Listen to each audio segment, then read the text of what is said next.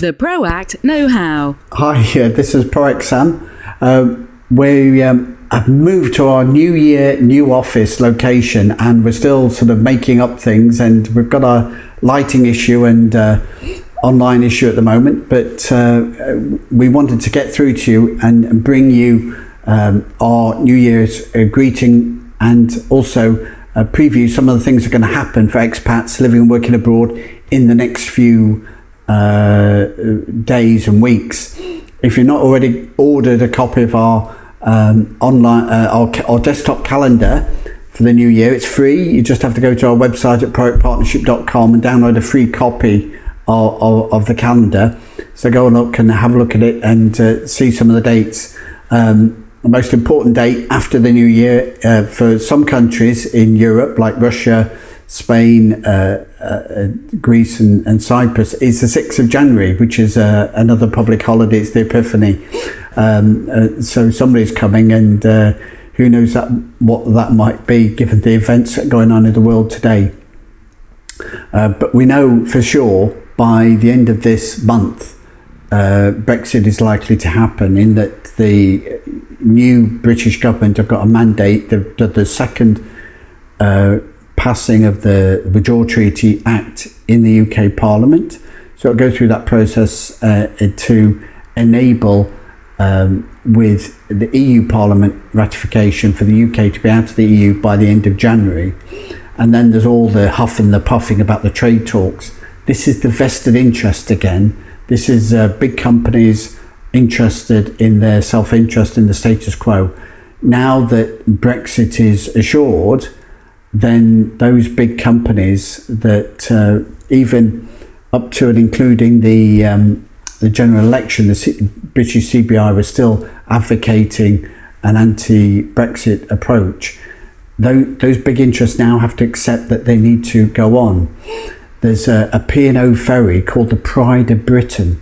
Now, in the world of shipping, every ship has to be registered in a country. Now, the P&O ferry running out from the south of England, called the Pride of Britain, for example, that has been re-registered in anticipation of Brexit in Cyprus. So the Pride of Britain ferry for PO is now registered in Cyprus.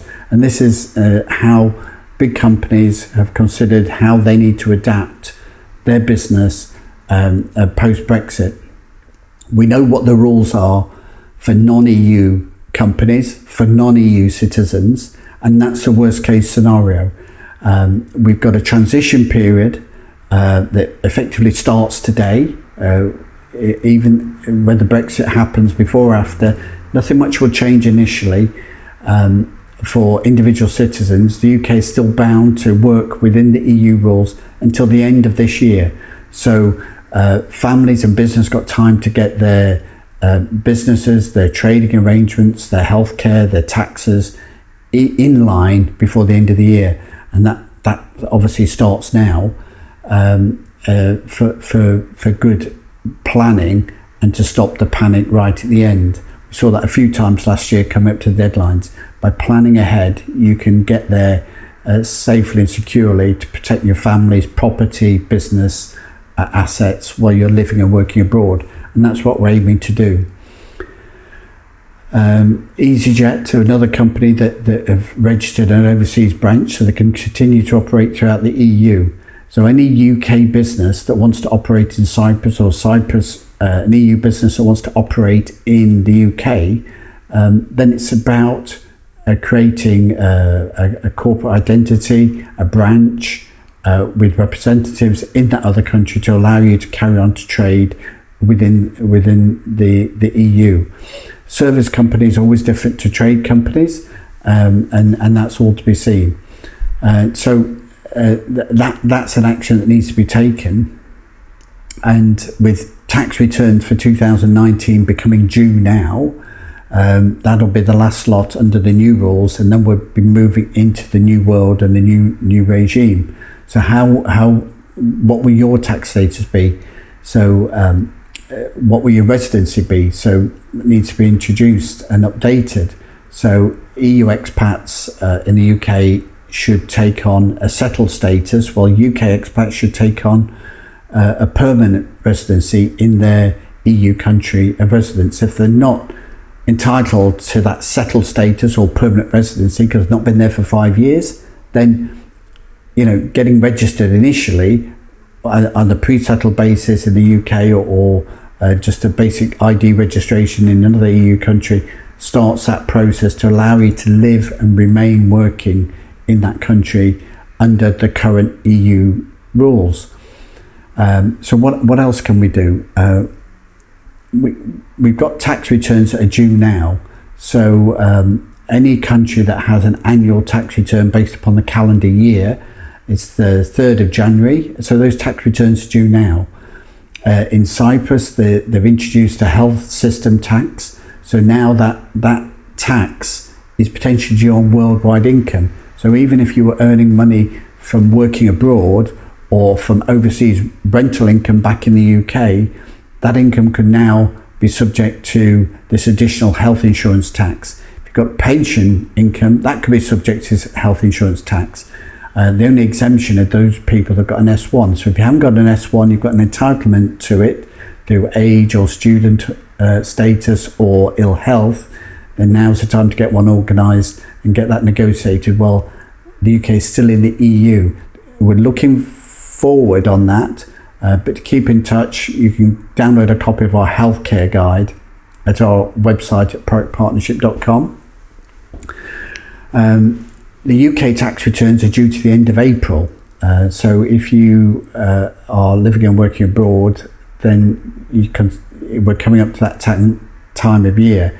So if you need to make any adjustments to your income or capital position, or to your non-residency status, if you become resident before the end of the tax year, then you can then take in capital gains liabilities and defer any UK taxation on them. So that's a possibility. A country like Cyprus has no capital gains tax on many areas. So it's a way of mitigating an upcoming capital gains tax from a business or investment disposal.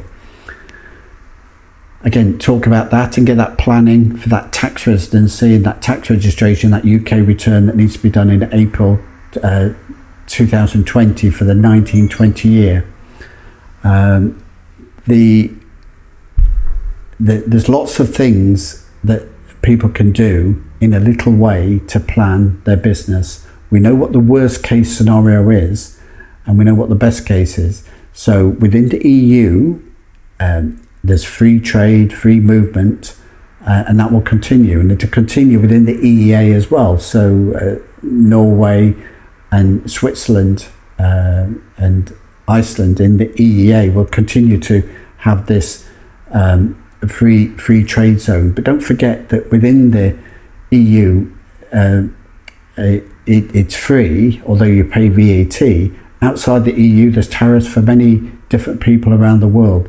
So all those potential tariffs for non-EU goods and services could potentially be removed by the end of 2020. So things will change. But if you need to keep working within the EU zone, do you need a branch in the UK or do you need a branch in the EU? Contact us at proactpartnership.com. We cover all these issues in our updated guide for how the Brexit arrangement is going to affect expats in the UK and in the EU. You can download a copy of that at our website again at proactpartnership.com. Anyone who buys a copy of that guide will also get the free calendar. So you have two ways to get the calendar, and hope you enjoy one or the other. It's really important that you take stock of what you want. Once you get over the end of a tax year, you're locked in. So whether that's the UK tax year, the 5th of April, or the more common annual calendar year tax year for countries like Cyprus. So once you're locked in, that's fine. What do you want your tax residency to be going forward? What's going to suit your business?